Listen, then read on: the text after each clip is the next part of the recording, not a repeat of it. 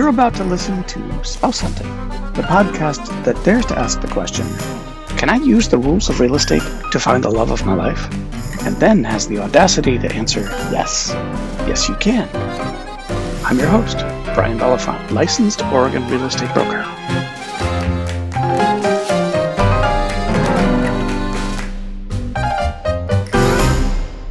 This is episode 2. Some people think that a date is like a job interview, but it occurs to me that it can also be like an audition. Maybe that's because I used to work in Hollywood as a director. Regardless, if dating is like an audition, maybe it would help to get some perspective from an actor. So I invited my friend Kyle Vahan to come talk to me. You might not recognize Kyle from the TV show Grimm, where he played John Oblinger of Wesen, specifically an ice beaver. He had all sorts of makeup on and stuff, but take my word for it, he's extremely good looking. Hi, Kyle. Hi, Brian. So, Kyle, where are we finding you today?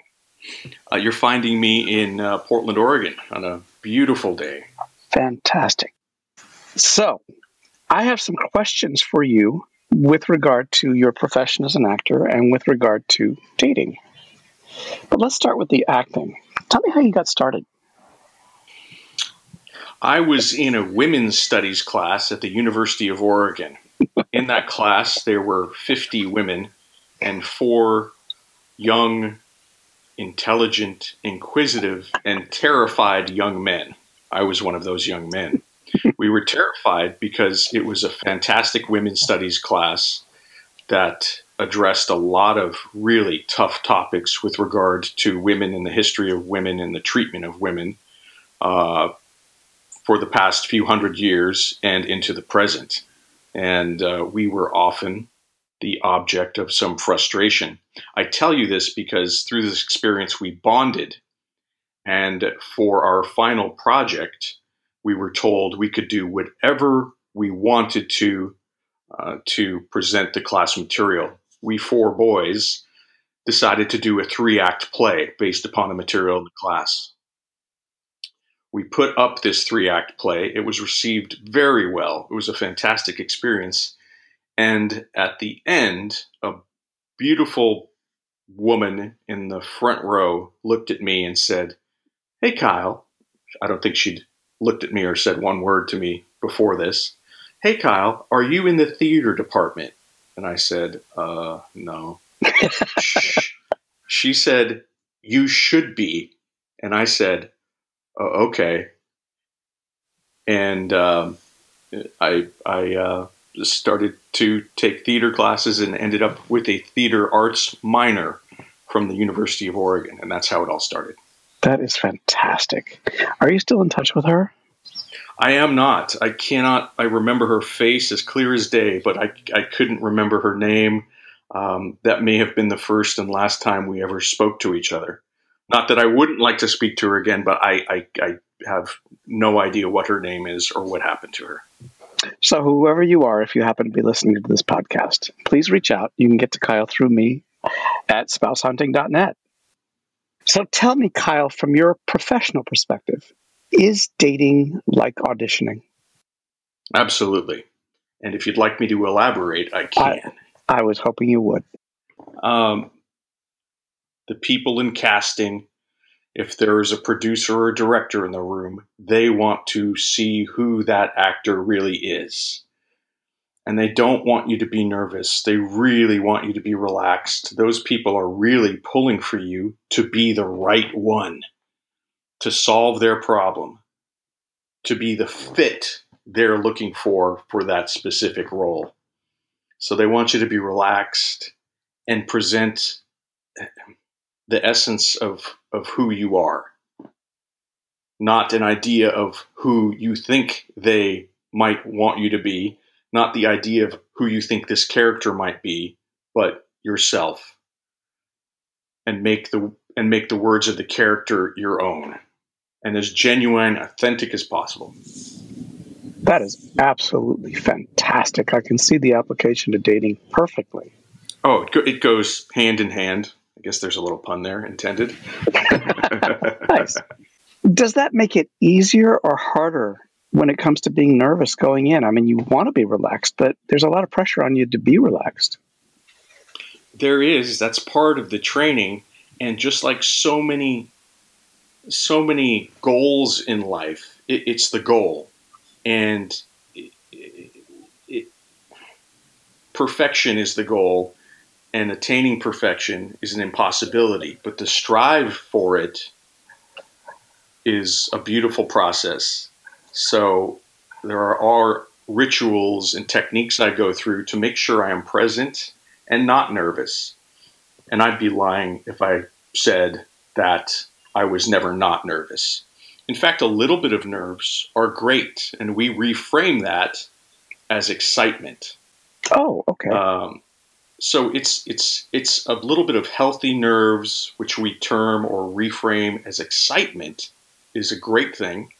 Just like on a date, you wouldn't want someone to be completely blasé about your presence. You want to have some excitement, but uncomfortable, awkward nervousness, that's a turnoff for a potential date. And I'm not going to say it's a turnoff for those casting people, but it's hard to see who you are if you have some really uncomfortable, awkward nervousness that's really masking who you really are. Uh-huh. You mentioned rituals and practices that you do. Would you mind sharing a couple of those? I don't mind at all. Some of the rituals I go through include, it's all about being relaxed and present. So I do breathing exercises, meditation. And meditation, my definition of meditation is very broad. If I am going to a casting studio, I might get there early and take a walk and just be present in, if I'm lucky to be in nature, be present in nature, breathe, focus on what I want from this audition, which is to connect to the material and really make these words my own and to communicate. So that's some brief rituals I go through. I might also go through some, it's not as important, but it's important to warm up the instrument. In this case, it's usually the body and the voice. If it's a big audition that I might be nervous for, I might go for a run or go to the gym beforehand to try to burn off some of that excess nervousness or adrenaline. I like that. So, in my dating experience, not that I have a lot of acting experience, a lot of the things that you've said relate to some of the things that I've tried to do, and I just wanted to point them out just in case they're helpful to somebody listening. You said you'd like to get there early and take a walk. I like to do that when it's a date, when it's a job interview, when it's a meeting, all that stuff, because it's awkward and uncomfortable to come in late. If I'm there early, I don't need to be sitting there looking like I'm waiting for somebody. I just want to have time to relax, get to know my setting, feel comfortable in my place. And then when the other person shows up or when I'm called in to go to the meeting or the interview, I actually don't feel rushed. I've had time to acclimatize. And it sounds like you're saying the same thing. Definitely. If we're running behind in schedule, we're much more likely to be nervous, anxious, and getting off on the wrong foot, whether that's an audition or a date. And when we think of, I think, most great leaders, we think of them as fairly relaxed when they're going about their decisions, when they're going about their day, not rushing around like a maniac or second guessing their choices or shaking with nerves. I don't think that brings us great comfort when we see that in a leader. I think that's an excellent point. Another thing that I wanted to pick up on is that you said you like to have the time to connect to the material that you're presenting. And as an actor, that obviously that means the role, the script, the circumstance, the scene. In a date, I think the analog for me anyway is oftentimes if it's say a Bumble date or something, I will go over the person's profile and any communication we've had, because if we've talked about, hey, maybe we'll go check out this pizza place, and she says, I don't eat lactose, it just refreshes my memory of the conversations we've had, and I feel more prepared walking in. So I think that's a pretty good analogy. I think it's brilliant, Brian. What you're doing there is you're doing some character research. Oftentimes, if I am playing a role, I need to do some research on that character that I am going to be embodying. hopefully as human beings, and I don't think it's most often, there are those rare exceptions. It can be difficult to know one's own self, but you're already ahead of the game as an actor going on a date if you know who you are as a human being, and then as a character, if you know who that character is, and then to your point, who are you interacting with? That's really important. If you have a scene together in that casting room, who am I talking to? Why am I talking to them? How do I feel about them? What do I want from them in this situation? So you've talked about this, but I'm going to ask this question specifically, and maybe you can go into some more detail. But I'm curious about how you approach acting. I know there are many schools of thought. Do you abide by a particular school of thought? I do. I approach the work with love in my heart, curiosity, a desire to connect to the material, to connect to myself, and the person or persons with whom I will be acting, so that it's authentic and real. It's not pretend. It's not lying. It's good actors will make it real. And people watching will feel like they're voyeurs, watching a scene unfold in front of them. Not, I'm watching someone act right now. If they feel like they're watching someone act right now, you're probably not going to get that role. I like that. So if you had to distill it down to one thing that almost anybody could do to improve their chances of success, what would you say? Relax. I like it. That's nice. Okay, big question. What is your definition of love? It's a trick question. I hate to bring the Greeks into this, but the Greeks had many words because there are many different types of love. If we're talking about romantic love, which I believe we are, it all starts with loving yourself. It all begins from within. And from there, love is a vibration, a feeling. It's important to accept one's self first so that you can completely accept someone else for whoever they are. We're all beautiful, perfect, flawed, imperfect beings. So accepting them for all of their goodnesses and imperfections, and truly having a connection at a soul level, whether or not we have souls. I know that's a bigger topic and a bigger conversation, but it's challenging to describe, and I wouldn't disagree with anyone that had a different definition. But it is that indescribable higher vibration that flows in between two people and magnifies itself when both are in love, and feeling nothing but kindness and respect for each other. I like that. That's beautiful. So, Kyle, do you own a home? I do own a home.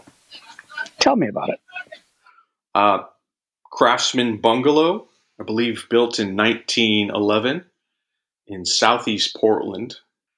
And I've been putting a lot of work into it over the last 18 months. How long have you lived there? About 13 years. Oh, wow. Okay. There's still more to do. There's always more to do. It's part of the, it's a beautiful thing. That's it. Some people are irritated by it, but if one is fortunate enough to own a home, you get to do work on it. Not you have to, you get to. That's nice. I like your perspective on that. And I don't know if you've read this, but I do think that there's something, there's a parallel between a home and a relationship. And same thing in a relationship. There's always stuff to do, and you get to do it. I couldn't have said it better myself, Brian. So are you in a relationship right now? Do you have a partner? I am. I do have a partner. Tell me. She's a wonderful woman. I will keep her identity secreted, but it's Oh, it's a wait a minute. relation. Are you dating my girlfriend? I don't know. Do you have a girlfriend?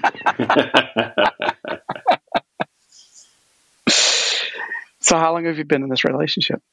Just over a year, Nice. and it's been the most fulfilling and challenging relationship in my life. And luckily, I'm in a position where oftentimes, not all the time, oftentimes I can meet those challenges. And the beautiful thing that comes out is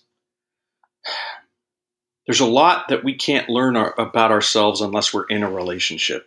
Hmm. There's only so much we can learn because I've sequestered myself and purposefully not been in relationships for periods of time in my life to do that work on myself. And then there comes a point to grow.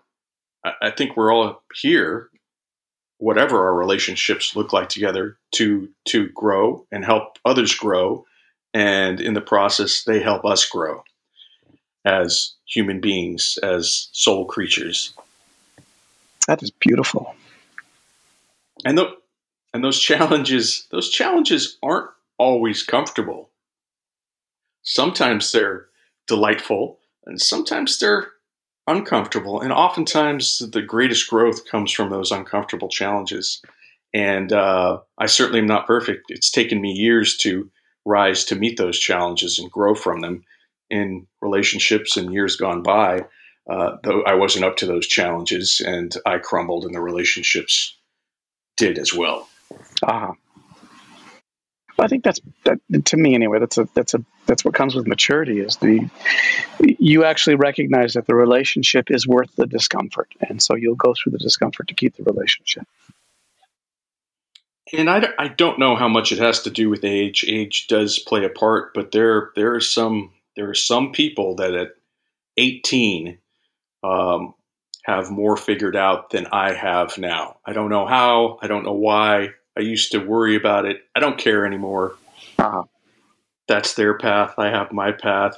If we were all the same, we'd be bored, and that includes different levels of maturity at different levels in life.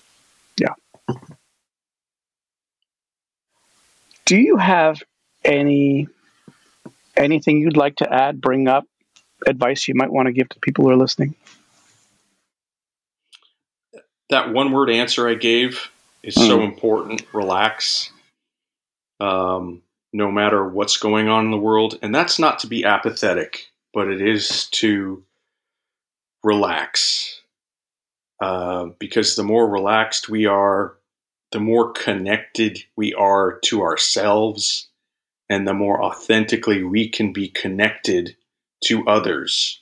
And when we're authentically connected to others, we can communicate and we can be understood and we can understand those people, which is the basis for any relationship. And I think a lot of frustration, anger, hatred comes about when we don't feel like we're being heard or understood, and when others don't feel like they're being heard and understood. And just relaxing, I think letting go of the ego, being unattached to the result, being present. I'm giving you more of an answer than I wanted, but it all ties in together. Just like your dog. The dog is present. Oftentimes the dog's relaxed. It's why some people can so easily give unconditional love to their pet, and they may struggle with relationships with anyone else, including themselves. But that dog or cat, if anything happened to it, it might be the end of their world or feel like it, because that animal is present and authentic and in its way understands and communicates, listens without judgment. So let's all strive to be more dog-like in our relationships. Or cat, or parrot, or parakeet, or hamster, whatever your pet of choice is. Okay, well, I'm going to pick dog because I have Milo, the best puppy ever. I'm a dog fan myself. I just don't want to exclude the other pets. Yeah, people can be sensitive to that. Well, thank you, Kyle. It is, as always, such a pleasure to talk to you. I appreciate the opportunity to communicate, Brian. It's always good to catch up with you. I can't wait till this lockdown or whatever it is over. We can go out and actually spend some time in each other's presence. That would be nice. It would be very nice. Kyle Vaughan is, I don't want to say, yes, I am going to say, Kyle Vaughan is my favorite actor. And I am so glad that he actually agreed to come onto this podcast. Thank you, Kyle. Brian, you're my favorite realtor. You would think I was setting up for that, and I wasn't. I totally wasn't. Thank you, Kyle. I'll talk to you again soon. Excellent. Be well. All right.